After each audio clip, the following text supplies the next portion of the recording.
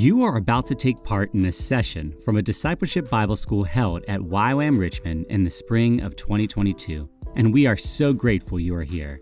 So much prayer went into every element of this course, from recruitment to content editing, and we are convinced you will leave this knowing God a little deeper. The Discipleship Bible School, or DBS, is an opportunity to survey the entirety of Scripture to discover God's redemptive plan for all of humanity.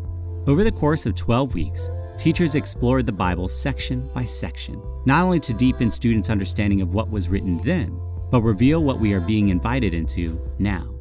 If you like what you are hearing, visit ywamva.org to discover what courses we are offering, ways you can journey with our team, and other content created to help you know God and make Him known. Everything you hear was created as a step of faith by a team of YWAMers and volunteers who felt God inviting them to capture the DBS in its entirety, over 120 hours of content. If this content blesses you, consider supporting future schools and content by giving at ywamrichmond.org/donate. Thank you so much for listening, and we can't wait for you to experience God today.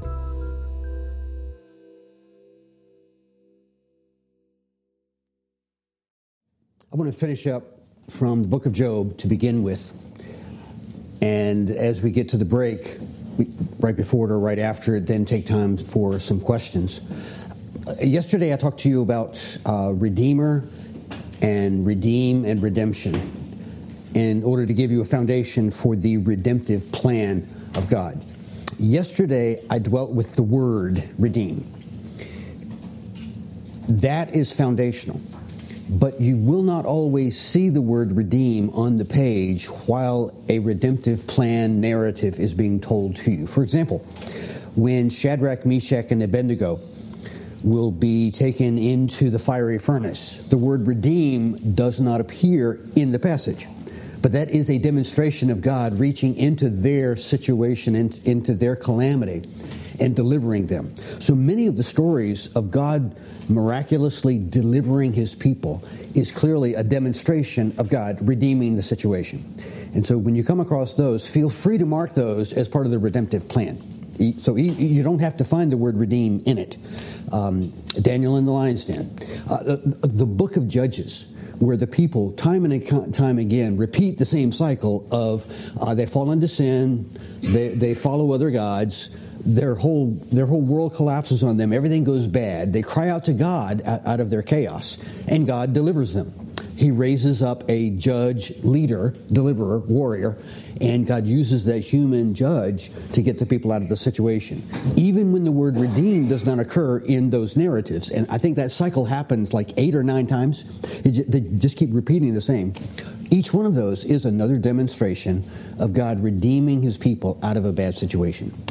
When the people go into exile, getting them out of exile was an act of redemption. And so the redemptive plan of God is fulfilled in all of those stories in which God does deliver, God does rescue, God does save, both in the natural order, also in the spiritual realm. And so the teaching in the New Testament really does link redemption. Greek word is apollotrosis, and that is all over the place to talk about the redemption that Christ does. That's linked to our spiritual salvation, but it's not limited to the spiritual hereafter. It is also rooted in our present reality. And so the redemptive plan is built upon the words related to redeem, redeemer, and redemption, but it gets built upon that to include being delivered, being saved, being rescued, being swept up by the hand of God, mighty acts of God. Okay, I just wanted to elaborate on that. Okay, any questions on that? Okay, Job. You read chapter after chapter of Job's friends and what they had to say. I want to look at the last few chapters that allow God to speak. We come to the climax of the book in chapters 38 through 42. God speaks out of the storm, breaking the silence, and it's in the fulfillment of what Job has been yearning deeply. Job had hoped that God would vindicate him. Job's friends had expected God to rebuke him, and they're surprised. God simply calls human wisdom into account. They've been circling around, and they have not yet hit upon truth. the Lord powerfully demonstrates over and over again from creation, from its beginning, from its origins, and his care for creation, that wisdom lies within him and him alone. That's where it comes from.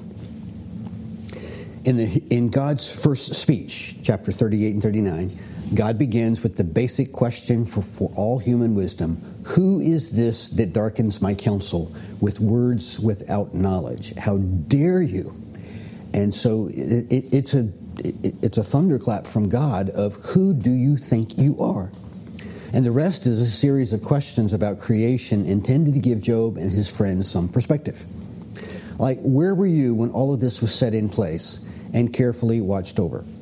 At the end of it, Job properly responds. He's ashamed and he's silent. And so that is his best response to what God does in those chapters.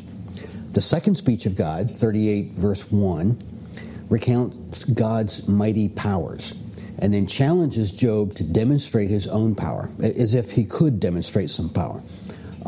Sure, can you defeat the two beasts? Can you manage the behemoth and the leviathan? And those are Hebrew words. We don't know what those critters were specifically. Behemoth and leviathan. And traditionally, behemoth has been seen as a huge land beast. Leviathan is a huge sea beast. The great issue raised by the book finds its answer in Job's twofold response. First, he admits that he has spoken without understanding. I opened my mouth, and I had no basis. I had no understanding.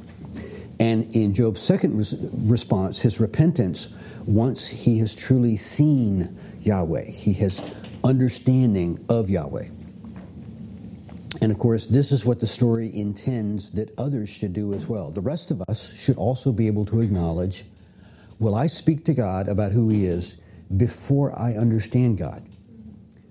And will I repent once I really have understanding, once I see him for who he really is? Later, when you get to Isaiah, you're going to see Isaiah pick up the same theme. How dare you tell God what to do with the work of his hands? Isaiah 45. When Isaiah is ready to give a prophecy about Cyrus, a Medo-Persian who will be raised up by God to liberate the people, redemptive plan again, to liberate the people and set them free from being exiles. Cyrus, when Isaiah prophesies it, Cyrus's grandparents had not been born yet.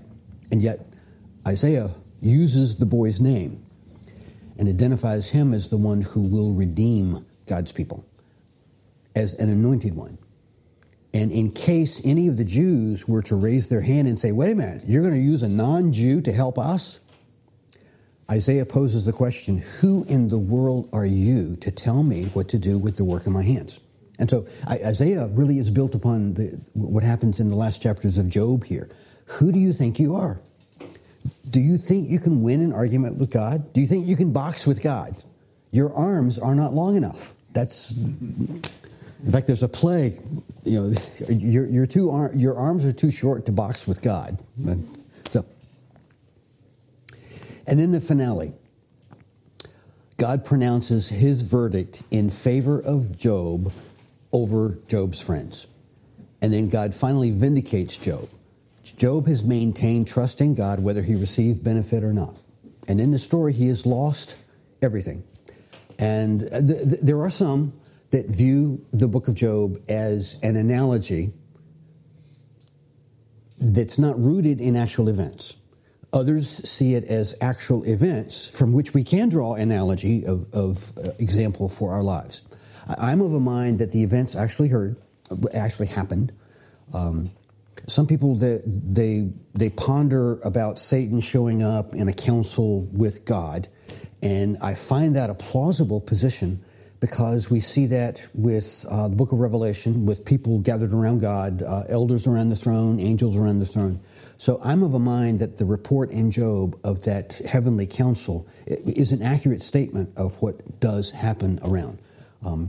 I don't judge anybody who sees it more as an analogy, but I start with the idea that these are actual people who had actual conversations, and so I see it as an accurate report of that. That's part of my view of the Bible, that I'm going to trust that it is reporting fact unless there's something in the narrative that indicates that it's a figure of speech or a metaphor or an allegory or typology. I'll start with saying this is an actual report until it gives me reason to see that it's more symbolic. And then Yahweh blesses Job with a double portion of everything. In chapter 38, where were you when I laid the earth's foundation? Tell me if you understand. Who marked off its dimensions? Surely you know. Who stretched a measuring line across it? On what were its footings set? Or who laid its cornerstone? While the morning stars sang together and all the angels shouted for joy. In these last chapters of Job, we get a clear presentation of who is this God, what is he like? And so there are character traits and attributes of God displayed as God is giving his speech. Who shut up the sea behind doors when it was burst forth from the womb? When I made the clouds its garment and wrapped it in thick darkness? When I fixed limits for it and set its doors and bars in place? When I said, this far you may come and no farther. Here is where your proud waves halt. That is such a vivid expression. You've been down to the ocean, I trust. You stood there and let the waves wash over you. Maybe you dove into the water. I grew up here in Virginia. Going to Virginia Beach was a normal family trip. And diving into the water. And as a child pondering, why does it stop here? Well, yes, we can examine gravity. We can examine mass of water and displacement of water, all the physics with it. But who wrote the laws of physics? To indicate displacement of water and gravitational and mass and topography. I can understand how it comes apart, but God is the one who put all that in order so that the water stops here. The tide will rise. The tide will go down. Hurricanes will come and there will be a storm surge. But eventually it settles back basically to the same area. And so God is saying, he's the one who set these things in motion. Have you journeyed to the springs of the sea? Have you walked in the recesses of the deep? Now this is at a time in which nobody's ever been in a submarine before. Nobody's been in deep water farther than you could hold your breath. Now we've got deep submersion submarines. They can go miles below the surface. But still, we have to have the equipment. Have you journeyed to the springs of the sea, where underneath the ocean floor there are springs of water flow? Have the gates of death been shown to you? Have you seen the gates of the shadow of death? Have you comprehended the vast expanses of the earth? Tell me, come on, tell me, if you know this. Have you entered the storehouses of the snow or seen the storehouses of the hail, which I reserve for times of trouble, for days of war and battle? What is the way to the place where the lightning is dispersed, or the place where the east winds are scattered over the earth? And in the ancient world, they came up with all these mythologies to explain, where the winds come from, where the lightning starts. The whole Norse god Thor, god of thunder stuff. That was an attempt to try to explain where this lightning, thunder comes from. And God is saying, what is the way to the place where lightning is dispersed? Who can say? What human knows that? Who put wisdom in the heart or gave the mind understanding? Who has the wisdom to number the clouds? Or who can tilt the water jars of heaven when the dust hardens like cast metal and the clouds of dirt stick together? Can you pull in Leviathan with a hook or tie his tongue down with a rope? Can you put a cord through his nose or pierce his jaw with a hook? Will he beg you for mercy or speak softly to you? Will he make a covenant with you so that you can take him as a slave forever? Can you play with him like a bird or put him on a leash for your girls? What are the largest, shall I say, animals? Yeah, what are the largest animals known to man? Whale. Except whale is not a fish. A whale is still a mammal, right? Okay.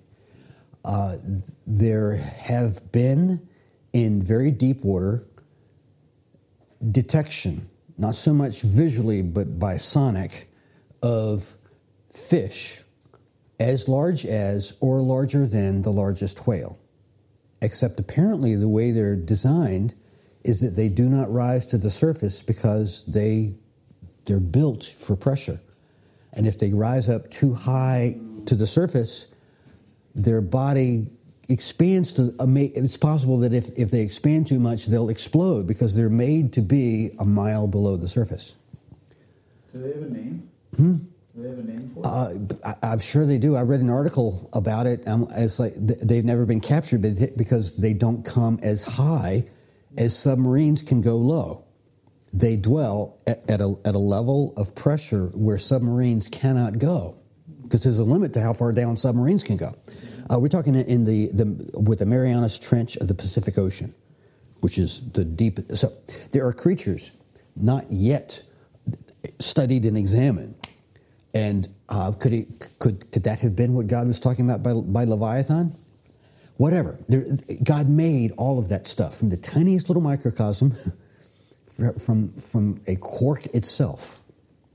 So, Job replied to the Lord, I know that you can do anything, and no plan of yours can be thwarted. That's a key statement at the end of the book, because it was in the early verses of the book where Satan shows up in the counsel of the Lord in order to accuse, in order to thwart the plan of God. And so the idea of God's plan will not be thwarted. Now, God is like a commander of a huge army. Well, let me restate that. God is the heavenly commander of the heavenly army. And every commander has to be strategic. He's got a mission. He's got a military mission, but he might adjust his strategy based upon the movement of the enemy. And the enemy has been moving and thwarting and twisting and turning and lying and deceiving ever since the opening chapter of Job. You ask, who is this who conceals my counsel with ignorance? Surely I spoke about things I did not understand, things too wondrous for me to know. And so he admits that. So the Lord blessed Job in the second half of his life, even more than in the beginning. For now he had 14,000 sheep, 6,000 camels, 1,000 teams of oxen, and 1,000 female donkeys. Now, if those numbers seem huge, go back and read some of the reports of Abraham, Isaac, Jacob, and Esau. When Jacob and Esau are having their confrontation, and Jacob is sending animals to appease his brother, thousands. And so having that many in the ancient world was possible. It meant you were very wealthy because you had huge assets. These are considered assets. They wouldn't have money in the bank, or they wouldn't have investment in the stock market. But this is their asset. To have 14,000 sheep, that's a lot of assets. You could buy and sell and trade and eat and be clothed. And he gave Job 7 more sons and 3 more daughters. And he named the first daughter Jemimah, the second daughter Keziah, the third daughter Keren-Hapuk. In all the land no women were as lovely as the daughters of Job. And their father put them into his will along with their brothers. Yes! There are those occurrences in the ancient patriarchal, male-dominated society in which some men had this sense to take care of their daughter and leave her in the will so that she got a part of what his sons got. And so it's mentioned here in the book of Job to let us know Job realized the blessing he had in sons and in daughters, leaving him in the will. So yeah, I'm pleased to see that. Not all men were that astute. 3 daughters. No women were as lovely as the daughters of Job. I used to not think much of those names. Yeah, they're old ancient Bible names, but people don't use those names anymore. Maureen and I have been married 44 years. We raised 3 children, Rachel, Jesse, and Benjamin. We call him BJ. Rachel is married to Mark. They have 1 child, Juliet. Jesse is married to Sarah. They have 3 kids. BJ is married to Kara. They have 5 kids. Jesse was the first one to get married. He and Sarah met in college, and they married while he was in seminary. And they wanted to start a family, and they tried. And they had a miscarriage. And they tried again and had another miscarriage. And then they both went to doctors to see if there was something wrong with either or both of them. They were married 7 years with no child and repeatedly having problems getting pregnant. When they got pregnant, they had a daughter. And that would be our oldest of 9 grandchildren. Her name is Keziah, because Jesse and Sarah had recently read the book of Job, and they were really blessed by how a family could lose a great deal, and then God give them something. And so one of the daughters was named Keziah in the last part of his life as a blessing and a beautiful girl. And so our oldest grandchild, standing at the top there, and she's quick to remind her 8 younger cousins and siblings that she is the first among them. And so this was last Christmas. There's Keziah. Next to her is Ian, who's 4 months younger. That's BJ's son. And Annie and Parker and Jack. And on the bottom is Mark, Rachel, and their daughter Juliet. In the middle is David being held by Sarah. Next to her is our son Jesse. And I'm down in the bottom there, but behind me is BJ and Kara and one of their daughters, Catherine, and Mimi is my wife, Maureen. I'm Papa, my wife is Mimi, and Mimi is holding Evie. I share this with you to say that in life, sometimes there are disappointments, there's loss, and there is recovery. There's redemption, God stepping in and bringing a blessing. He doesn't owe us a blessing. We cannot demand a blessing. I don't feel I'm entitled to a blessing, but I got to tell you, I'm blessed beyond any expectation I had. To look at that and know those are my people, to the second and third generation. And Maureen and I pray that we will live long enough to see our grandchildren find their future and get married and have kids. And so that is our prayer. While I have not lost what Job lost within my life, I know that my Redeemer lives, and that in the end he will stand upon the earth. And after my skin has been destroyed, yet in my flesh I will see God. I myself will see him with my own eyes. And I believe in the resurrection body, I'll have 2 good eyes. And so I'll get to experience what you've been experiencing of depth perception. How my heart yearns within me. Because I believe in the redemption, I believe in the resurrection. A biblical worldview is built upon that. A belief that there is a God who's able to raise the dead. And his story, the Bible, is the story of his plan to bring that about in a big way. Now, behind the scenes of the story of Job is that issue of evil, of wicked. Genesis 3:1 begins with, the serpent was more crafty than any of the wild animals that the Lord God had made. And he said to the woman, did God really say, you must not eat from any tree in the garden? And it plants that doubt. Genesis 3:14, the Lord God said to the serpent, because you've done all of this, cursed are you above all the livestock, all the wild animals. You will crawl on your belly, you will eat dust all the days of your life. Now, that's narrative. That's the story reported. And it's easy for us to look at it and come up with questions. Why would God put a serpent there? Why would God create a creature who would lie and deceive and accuse and distort and kill and hurt and do wicked things? Why would God do that? Those are the questions that we might ask if we lose sight of who God is. In Job 1:7, the Lord said to Satan, where have you come from? Oh, like God was taken off guard? But that's the question. Satan answered the Lord from roaming through the earth and going back and forth. And the Lord said to Satan, have you considered my servant Job? There's no one on earth like him. He's blameless and upright. He's a man who fears God and shuns evil. He's a man who fears God and shuns evil. And ever since then, with his friends, all this bad has come upon you because you've done something bad, obviously. And Job is like, I can't think of something immediately that I've done bad. So what do I do? Pain and suffering, evil and wickedness. Back around 300 BC, a fellow named Epicurus came up with a riddle. Here's how it gets translated. Is God willing to prevent evil, but not able?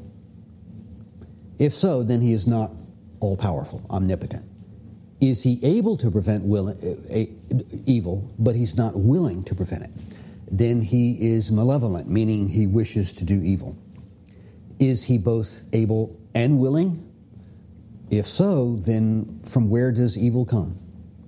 If he is neither able nor willing, then why do you call him God? And this is called the riddle of Epicurus. It's been repeated in one way or another. It's been adapted, but this is seen as the ancient presentation that philosophers have expanded on for a couple thousand years now. Is God really willing to prevent evil, but he's not able? Then he's really not all-powerful. Is he able to do it, but he really doesn't want to? Then he wishes to do evil. He's malevolent. Is he both able and willing? If so, then where does evil come from? Because if he's able to get rid of it and willing to get rid of it, why does he let it happen? And this is where a lot of people say, I can't believe in a God like that. If he's able to do it, willing to do it, but doesn't do it, I don't want your God. Is he neither able nor willing? Then he's not a God. He's just a figment of your imagination. So philosophers refer to the problem of evil. You can go to VCU and you can take a philosophy course on the problem of evil. With the question of how to reconcile the existence of evil with the belief in an all-powerful, all-good, and all-knowing deity. And it's easy for us as Christians, when we're doing evangelism and doing the life of the Christian, to talk about God is all-powerful, God is all-good, and God is all-knowing. And people will listen to that and say, okay, if your God is all-powerful and all-good and all-knowing, how do you explain evil? And you need to be able to reply somehow. It's not an easy, quick reply. The problem may be described either as experiential or theoretical. Experiential of life or theoretical in the head. The experiential problem is the difficulty in believing in a concept of a loving God when confronted by suffering or evil in the real world, such as epidemics or pandemics or wars or murder or rape or terror attacks when innocent children and women and men and loved ones become a victim. The train station in Ukraine had 50 civilians in it, and they all died. The problem of evil is also a theoretical one, usually described and studied by religion scholars in two varieties, the logical problem and the evidential problem. And let me be honest with you. Giving a survey of this is not my favorite task of Origins Week. But I believe it sets you up to understand people that you want to impact with all of the stuff you learn from the rest of the Bible.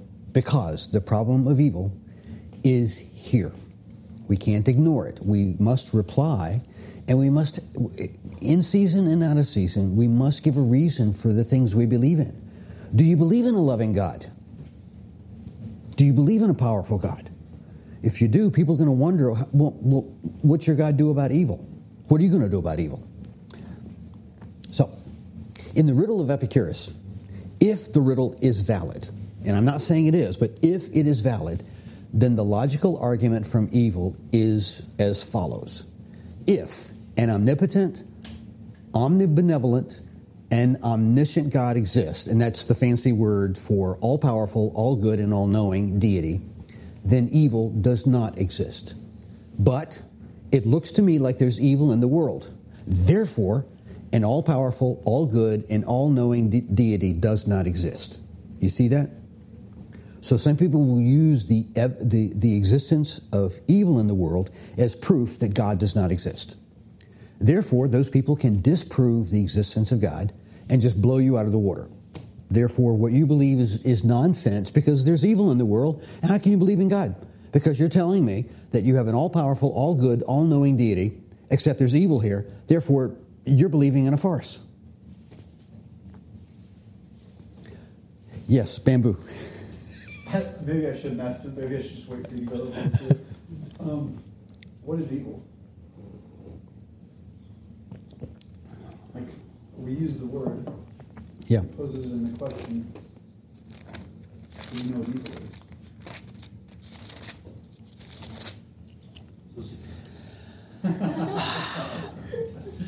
That was just low-hanging fruit. Yep. You remember I hit upon the sons of God and the daughters of men and the Nephilim in Genesis 6? Turn to Genesis 6, please. And I need somebody to read verse 5. Genesis 6:5. In my Bible, it's on page 14. Okay. You said 6:5? 6:5. Out loud. All right. The Lord saw that the wickedness of man was great in the earth, and that every intention of the thoughts of his heart was only evil continually. Let me keep going. No. Okay. Hannah, I'm going to ask Bamboo to read that again, and every time there's a modifier, whether an adjective or an adverb modifier, would you shout it out as soon as he reads it? Okay. Okay. Right. So Hannah will interrupt you briefly while you read it. You ready? All right. Okay, go for it. The Lord saw that the wickedness of man was great in the earth, and that every intention of the thoughts of his heart was only evil continually. You have to remind me of definitions. Would like great be? Yes. Yeah, great, continually. Every? Yes. Yep. Only, yeah. Now,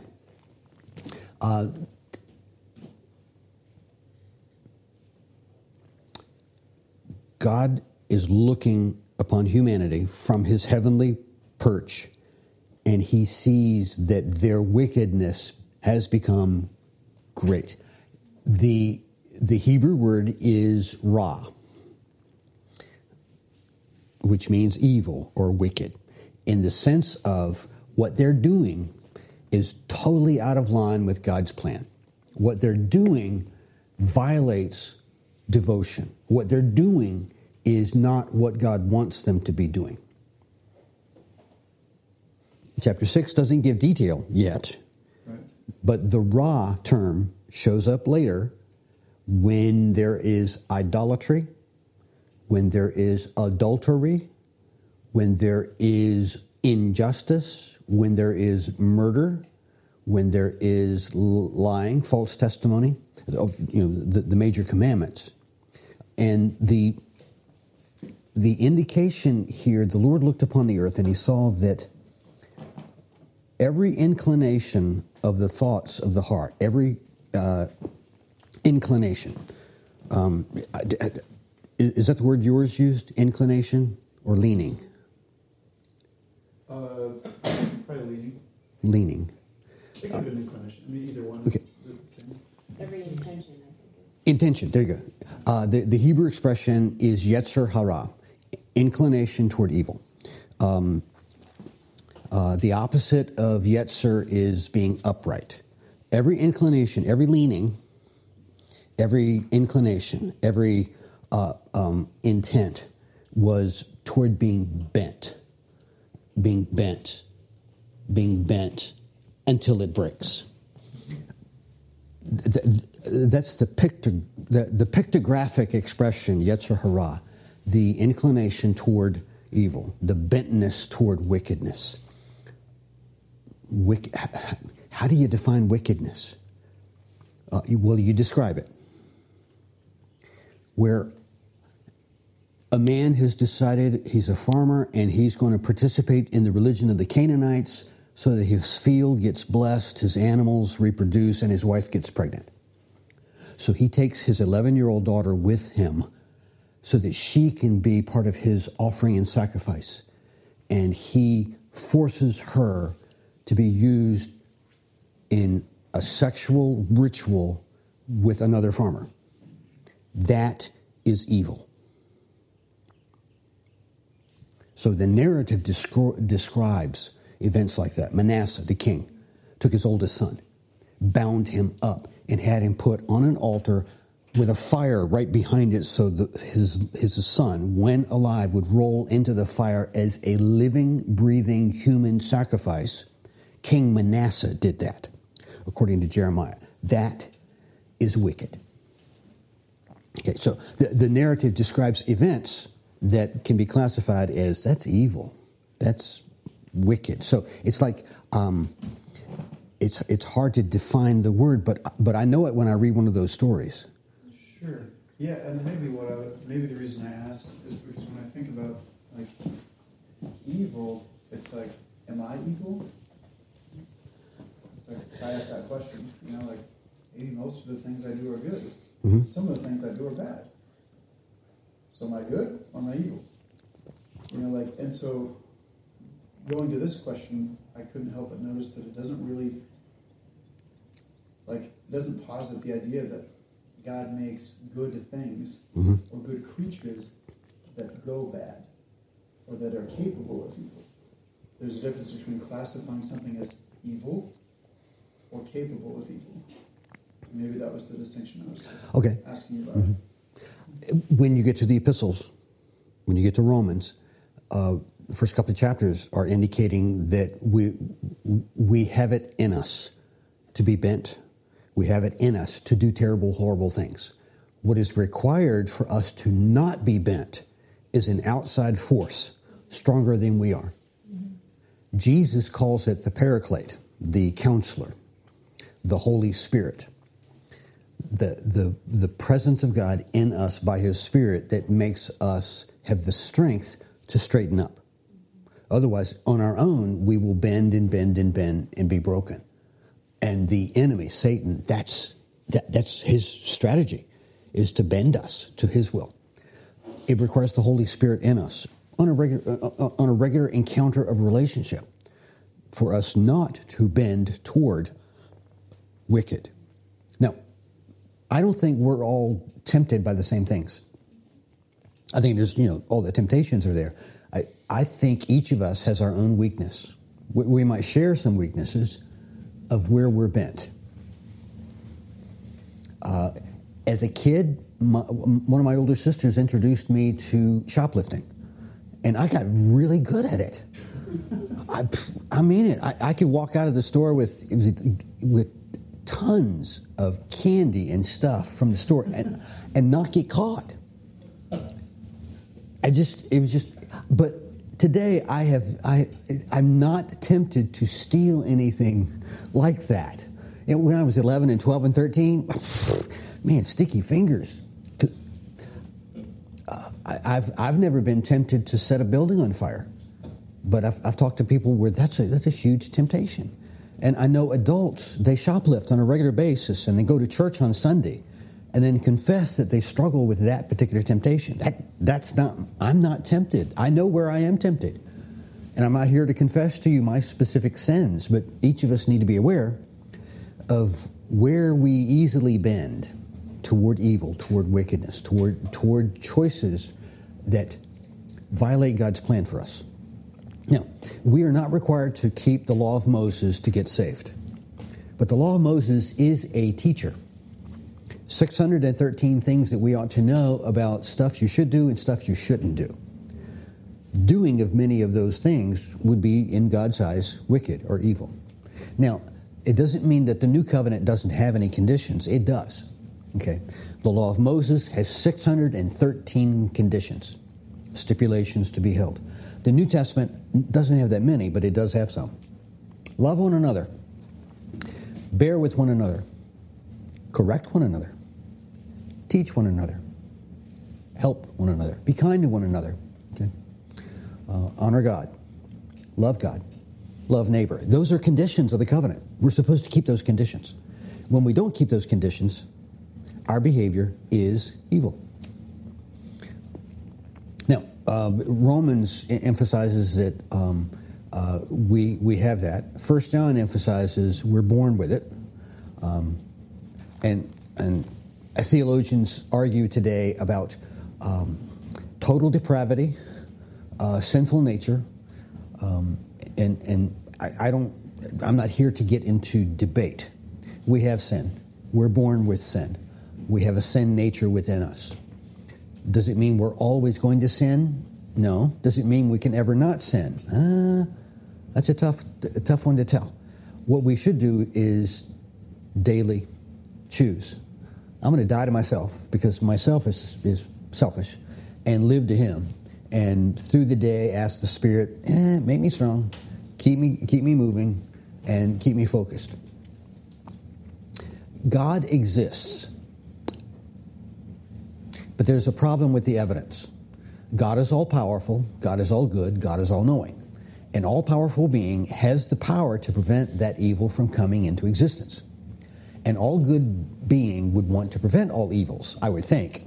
An all-knowing being knows every way in which evils can come into the existence and knows every way in which those evils could be prevented. A being who knows every way in which an evil can come into existence, who is able to prevent that evil from coming into existence, and who wants to do so, would prevent the existence of that evil.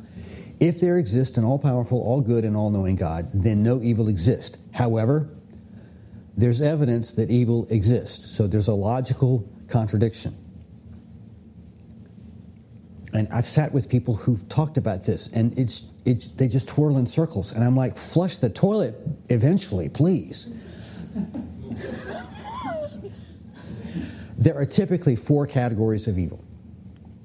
Chaos, things like flood, fire, shipwreck, wild animals attacking, war, drought, famine, plague, and epidemics. Okay, so these are the classical categories that philosophers have used and theologians have used to talk about evil.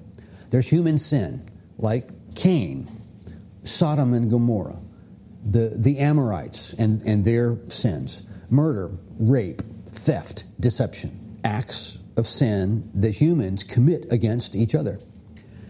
And then there's the evil of satanic and demonic forces. The Garden of Eden, Golgotha. I would say many acts of war. I studied a lot about World War II and the evil acts that were committed by the Nazis. And I see behind that much demonic, because many of them were doing it because of their cult perspective of the old Germanic religions. And they were so. And then another category is suffering. Job suffering. People getting ill, people getting diseases, people getting injured, people losing precious things to them. So these are categories of evil, chaos, human sin, satanic and demonic forces, and suffering in the world. Scripture does not treat evil philosophically, but practically. God is practical because He's the Good Shepherd. According to the Bible, the experience of evil is something that God understands and God acknowledges. God doesn't deny evil. God's willingness to grant us the freedom of making our own choices also allows for the possibility of moral evil. Because God decided to create us with choice, it includes the choice to do wrong. So did God create evil? Well, that's not the right question. He created us. He created us with the potential of making choices. Moral evil leads to physical evil. Even so, God has often acted to soften the blows that evil and suffering land on humanity. He also provided the one and only means to ultimately make all wrongs right. One day, God's plan to defeat and destroy evil will be fully complete. The kingdom is already here, but not yet fully realized. The kingdom is already, but not yet fully. And here's my problem. I live in 2 kingdoms at the same time. I live in the kingdom of this world and the kingdom of my Lord and Savior. Because that kingdom started on the cross. Except it's not yet fully realized. it will get fully realized. It's like we're living in the foretaste. We're living in the epic prologue of the kingdom. It is here. Jesus said the kingdom is here, but not yet fully. When the full kingdom is realized, when he comes back, all this other stuff will be ended. But until then, we're stuck, living in two kingdoms at the same time, in which evil is able to exist where God is in us. The Bible makes it clear that we are truly free. Then, we are free to choose something other than God's will. And in my life, I have. From time to time, I made choices that were other than God's choice for me or God's plan for me. That is, we can choose moral evil. Scripture points out that there are consequences for defying the will of God. Personal consequences, communal, physical, and spiritual. Genesis 1:31, God saw all that he had made, and it was very good. Genesis 2, the Lord God commanded the man, you are free to eat from any tree in the garden, but must not eat from the tree of the knowledge of good and evil, for when you eat from it, you will certainly die. Ouch. Well, that's the story. Some people demand an answer to these questions. Where did evil come from? Did God create evil? In the beginning, God created the heavens and the earth. Genesis 1:1. That's what it says. He created humans with choice. Adam, Eve, Cain, Abel, Noah, Abraham, Jezebel, you, me. Can we do evil? Yeah. Can we think evil? Yeah. God created us. Yes. With choice. The Lord God saw how great man's wickedness on the earth had become, and that every inclination of the thoughts of his heart was only evil all the time. The Yetzer Hara is the leaning toward wickedness, that bentness, that inclination.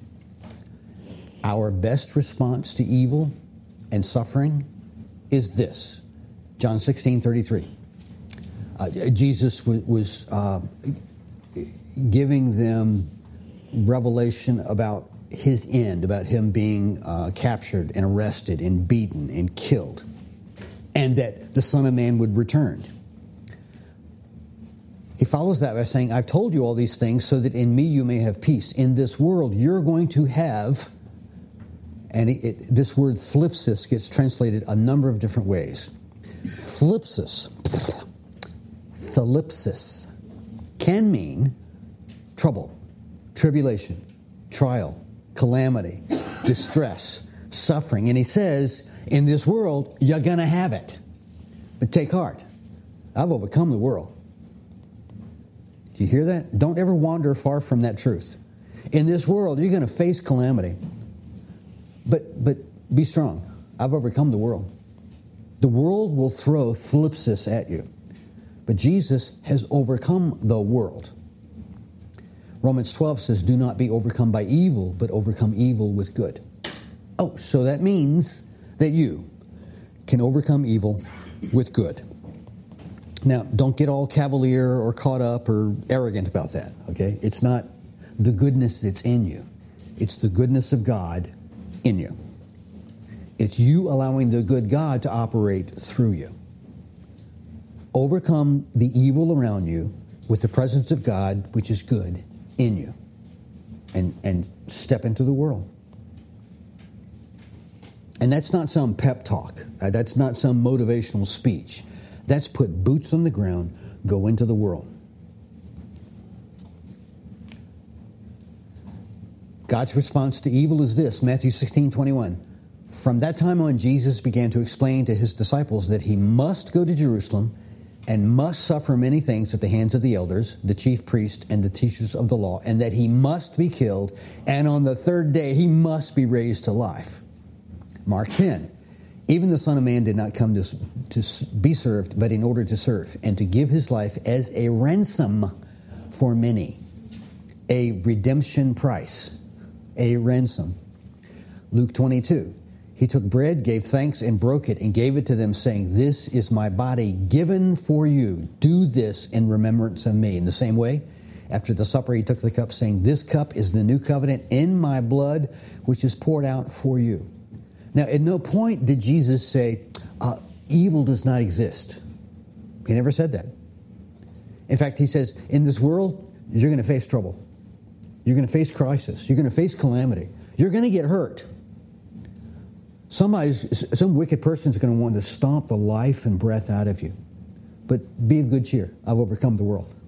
Now, we may die in the world spreading the gospel. That's okay. He's overcome the world and he raises the dead. He raises the dead. So,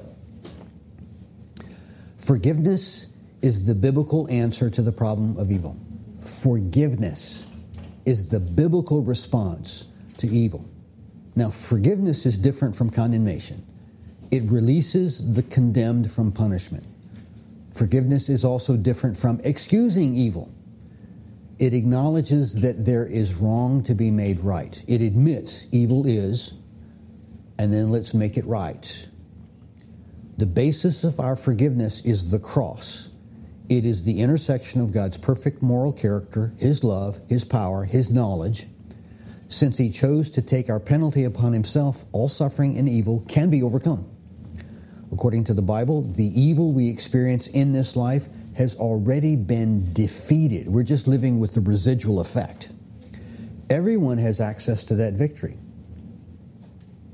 Even a person who has faced suffering and disease may die from their disease, but their spirit be set free because of the forgiveness offered because of the cross.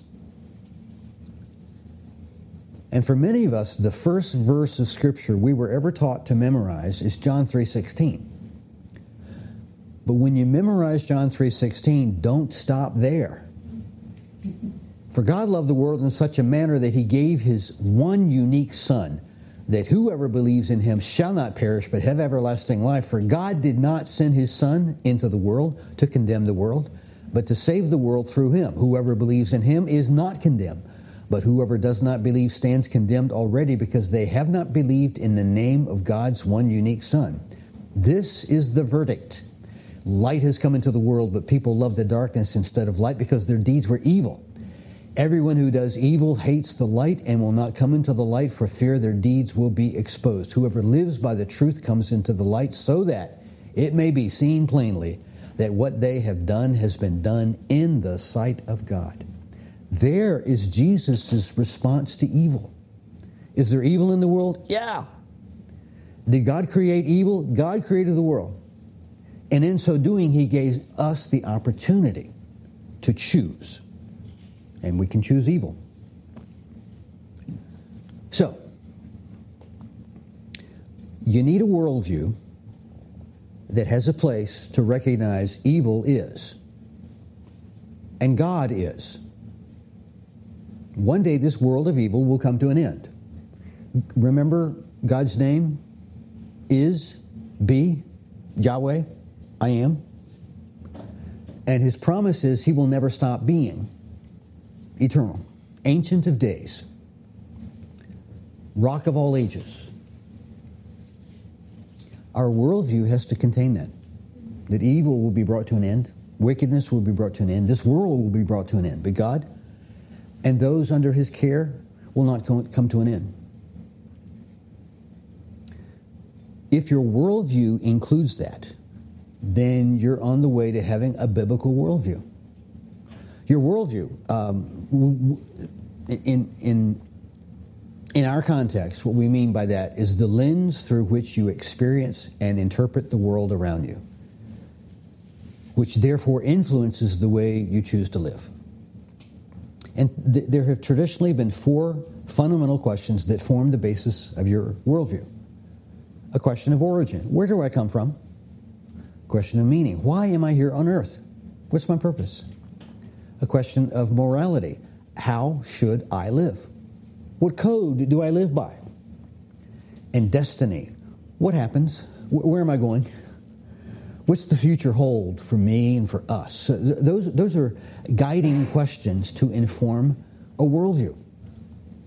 Where did I come from? Why am I here? How should I live? And where am I going? And as you read the Bible, be attentive to the answers, because these are answered repeatedly. Where did I come from? Why am I here? What's my mission? What's the point of all of us? And what's the point of each of us? How should I live? my code of conduct, my standards of life, the choices I make. Is it right to do this and wrong to do that? Where am I going? Where am I headed? What's going to happen to us? Now, there are a lot of different ways of answering those questions. There's relativism, where all truth is relative to whoever has that truth.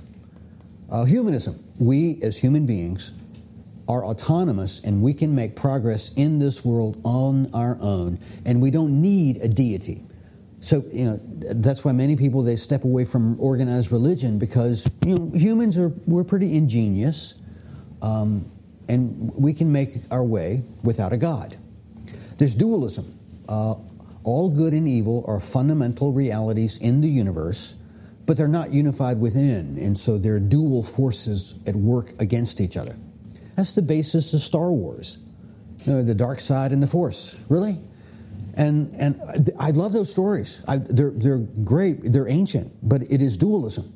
And the idea is to win more people to one side or the other, and the more people you've got on one side, it weighs the scale in that direction so that the dark side can overwhelm the Force. No, and the Jedi are saying, no, let's follow the Force and get more people on that side to overwhelm the dark side. And the plot of the Star Wars movie is that the key to the Force is this child that they just found who has the Force with him, who winds up being Darth Vader. So they wanted him on one side or the other because he weighed more than anybody else in the dualism. There's polytheism, where many gods are real, and layers of gods and multiple management layers of gods. And then there's agnosticism. Need to lubricate my lips. There are deities out there, but we cannot truly know them. And that's agnosticism. That's an acknowledgement that there are forces, but those forces, those deities, those gods, haven't bothered to let us know what they're like. And that's agnosticism. Atheism is denying that any deity exists and that people who follow a deity are really stupid. Because how can you believe in things that don't exist? Henotheism is the worship of one deity while not denying the existence of other gods. And regrettably, many church people are actually henotheists. Because to be a monotheist is kind of arrogant or narrow-minded. Because a monotheist says there's only one deity and there are no other deities. And any pretend deity is a deception. Now, that is narrow. That is Yahweh. What I read yesterday, repeatedly, Isaiah especially, Deuteronomy especially. Hear, O Israel, the Lord our God, the Lord is one, and there is no other. And then more than 20 times in Isaiah, Yahweh speaks out and says, Yahweh is my name, and there is no other. I will not tolerate any other. There is no other. I am the only one. That's monotheism. And these are all worldviews. These are all ways to answer the questions. The questions of where do I come from? Why am I here? How should I live? Where am I going? Those questions can be answered in every one of those worldviews, but the answers are quite different. How did we get here? Well, there was a big bang, and then there were molecules, and the molecules were oozing around in the muck and the mud and formed amoeba and protozoa and became little slithering things in the water, and those slithering things became, fish-like and amphibious-like, and at one point they grew extra little extensions and crawled up on the mud, and they evolved legs, and the legs evolved toes, and the extensions evolved fingers, and so we evolved. And so evolution is our origin, and so our purpose is to evolve, and that's our future, to evolve. And so for a lot of people, that's how they answer it. So that's a worldview, and each worldview answers the questions in their own context. I'm not going to go through all of them, but just a couple of them. Relativism takes many forms. The basic idea is that truth is not the same for all of us. Truth is not the same for all of us. Pursue your own truth and be true to yourself. Truth is relative to the individual. Therefore, anything Jesus said may be true for one person, but not true for the next.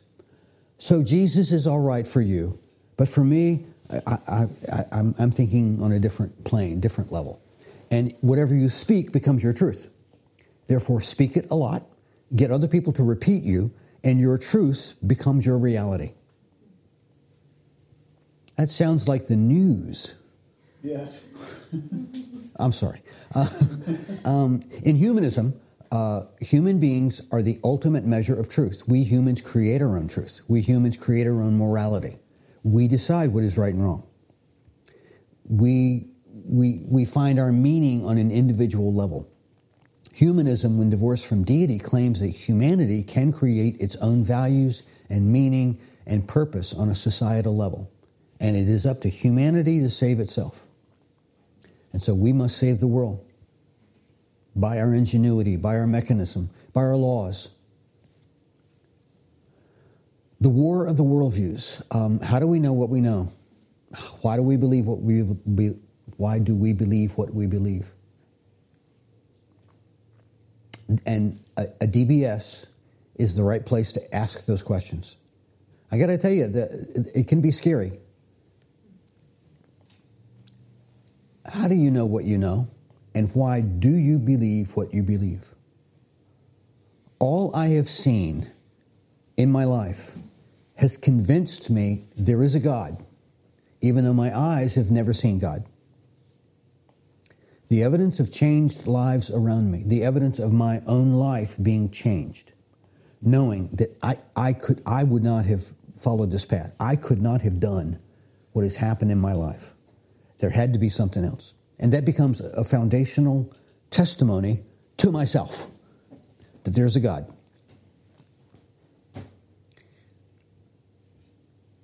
How do humans comprehend stuff? What are your primary sources of information about God, about your world, or just about everything else? And then people say, well, there's illumination. Something's been revealed to me. Other people, they say, it's reason. I have a logical, rational approach to life. Others, they just sort of feel it. They intuit life.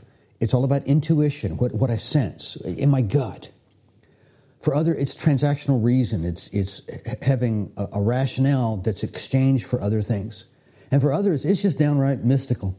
It's this, I have a concept. I have a poetic interpretation of the world. And so it's mystical meditation. And if you've never heard of these approaches, it's a simplification of the complexities of human history. Illumination, for example, by the Holy Spirit, where truth is revealed, not discovered. I did not discover the Garden of Eden. It was revealed to me in the Bible.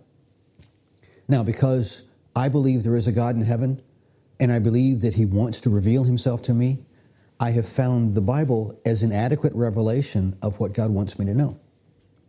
I cannot prove that. You hear me? I can't prove God. I'm not a prosecutor. I'm not the one called into court to prove that God is guilty of creating the world. That's what a prosecutor would have to do, was to prove a case. But I do go to court. I get summoned up to the witness stand. I sit in the witness chair and I bear testimony. Not my job to prove it. It's just my job to bear testimony and to say, this is what I see, this is what I hear, this is what I know, and answer the questions that are put to me. That I believe truth has been revealed.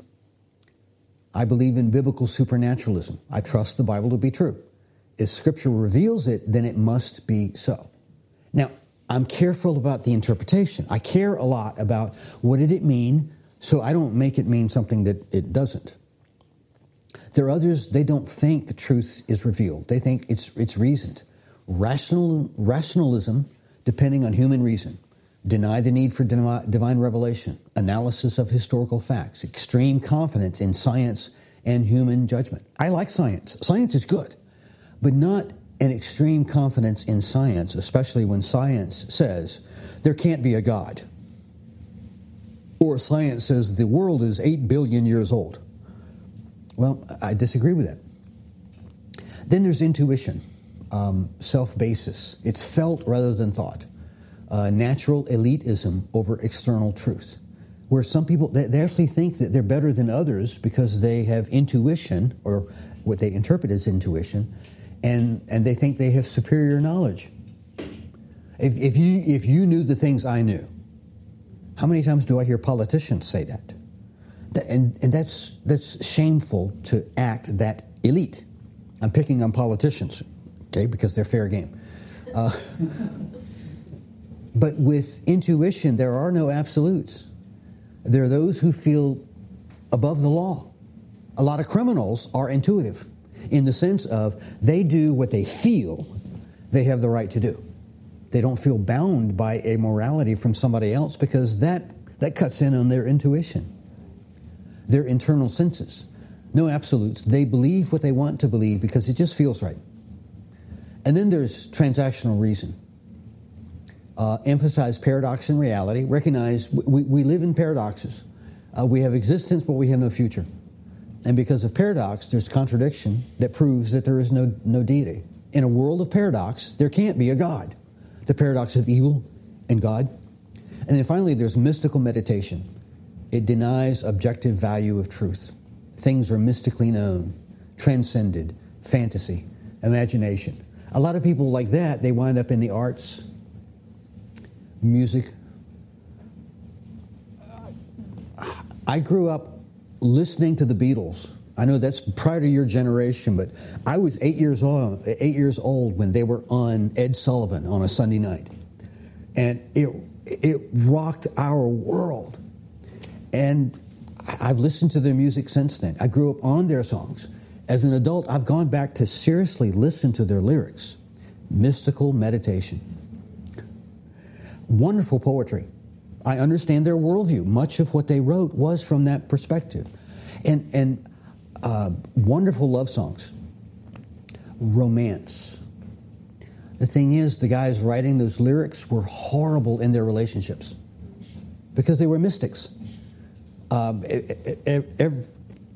Lennon especially, but that's wonderful poets, great mystics, terrible husbands, and terrible fathers. I mean, they were miserable husbands and fathers.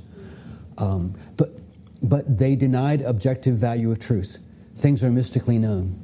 We transcend. We have fantasy. We have imagination. And so if you're not accustomed to these categories, it breaks down the question of how do we know what we know? Why do we believe what we believe? Where do we come from and where are we going? And how should I live? You'll be out hiking in the mountains and you'll encounter somebody and strike up a conversation with them. And I think within a few sentences, you should have a good sense of where they're coming from. To understand they don't share your foundation of worldview. That never happens for us. Oh, never happens. No. Like Absolutely not. On every hike, you encounter somebody and they already believe in illumination from a power outside of this planet that invaded time and space in flesh in the incarnation and have illumined us. It's like you're reading my mind. Right. You're intuiting my mind. So this is important if you have a conversation with somebody and you ask, if you ask them, do you believe in God? Yeah. Then it comes down to, do you believe in the God of your mysticism? Do you believe in the God of your transactional reasoning? Do you believe in the God of who guides your intuition? Or the God of reason? And I know scientists, I know physicists who believe in the resurrection of Jesus. And they're happy to tell me many areas of science are religion. Many conclusions of science are religion and require faith to believe in them.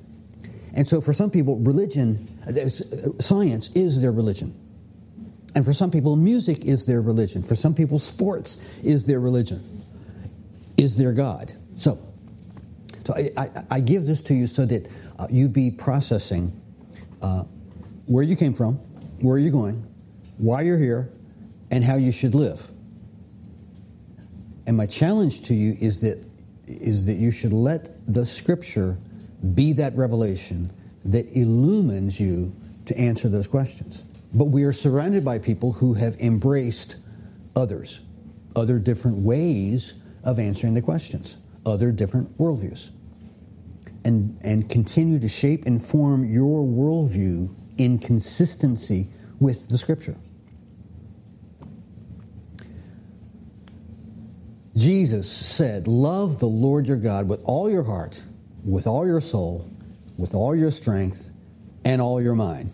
And love your neighbor as yourself. Well, that is a huge worldview statement.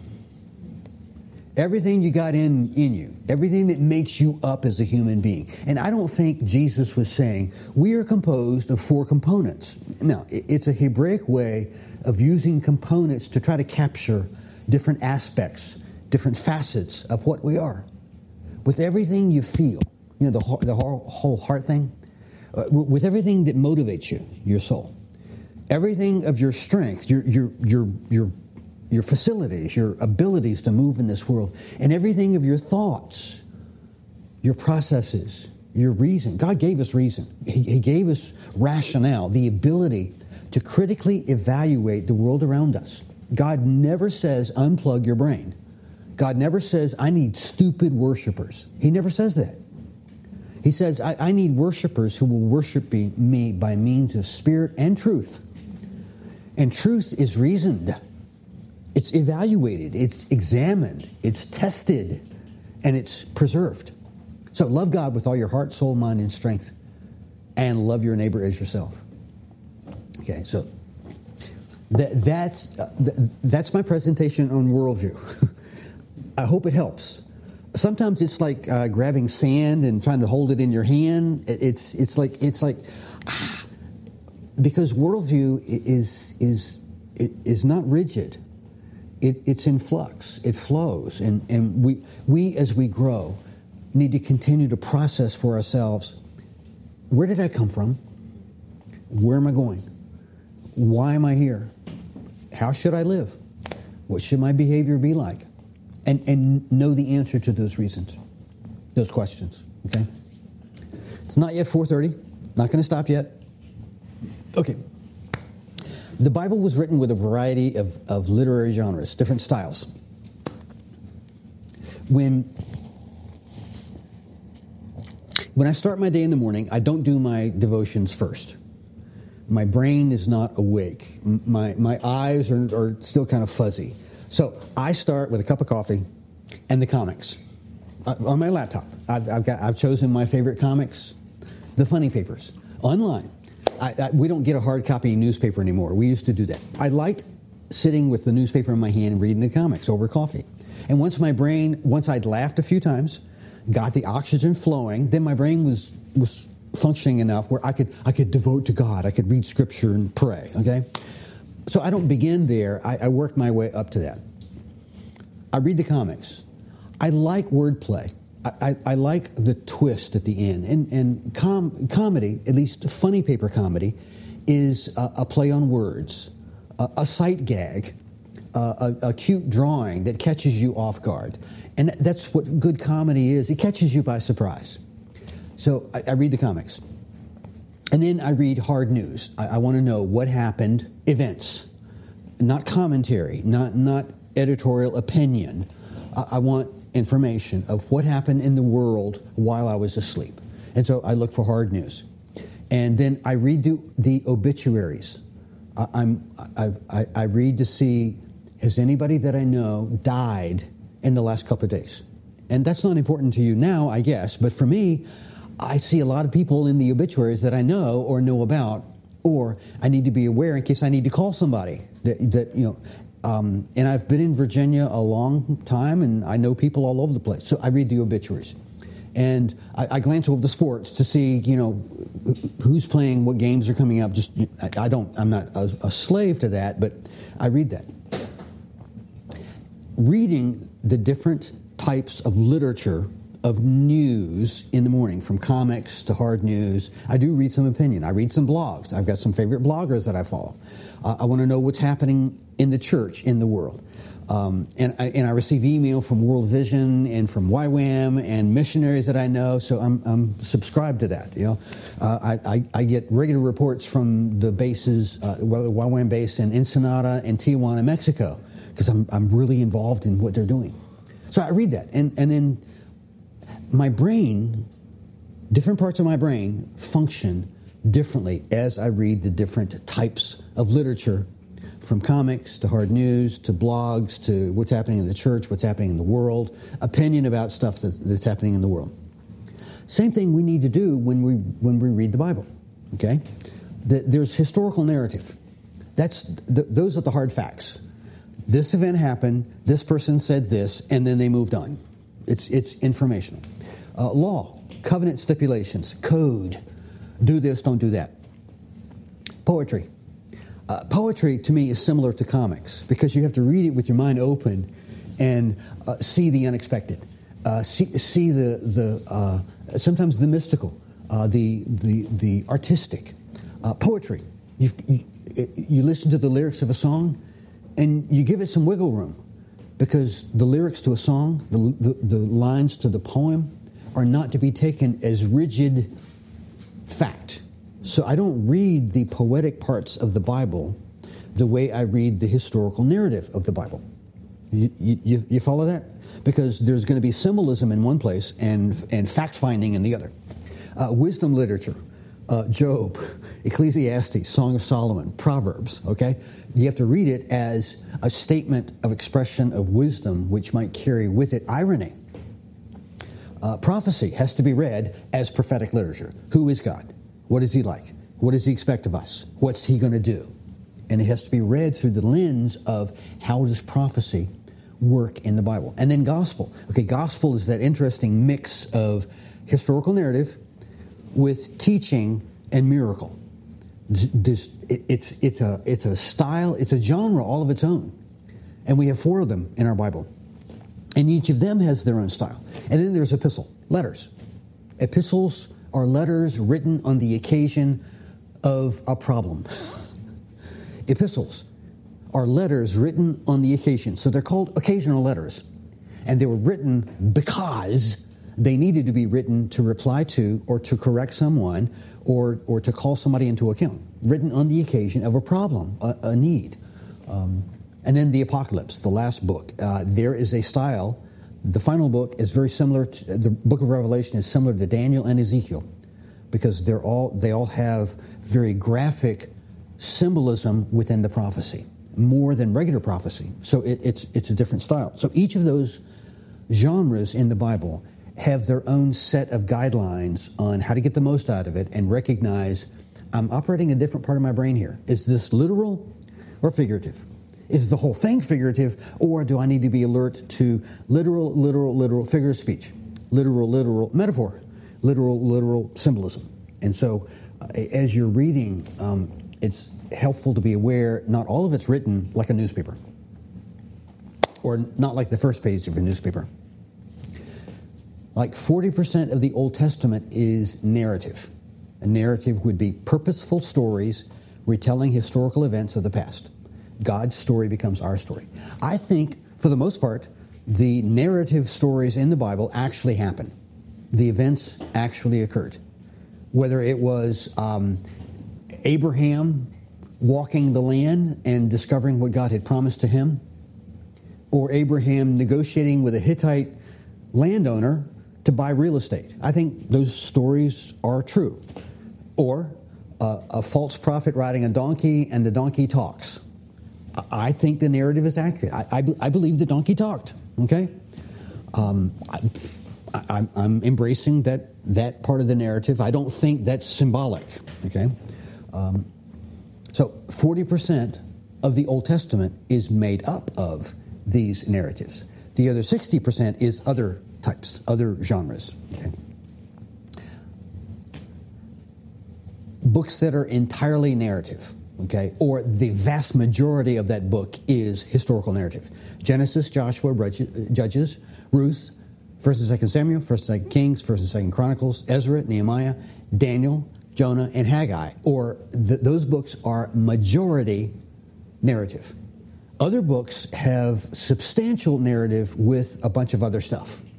Exodus, Numbers, Jeremiah, Ezekiel, Isaiah, Job, Matthew, Mark, Luke, John, and Acts have a lot of narrative and then a lot of other things in them. So why don't we take a break, and then I'll give you some pointers about narrative after we do some questions. So let's take a break, come back, and if you have questions, let's do those first, okay?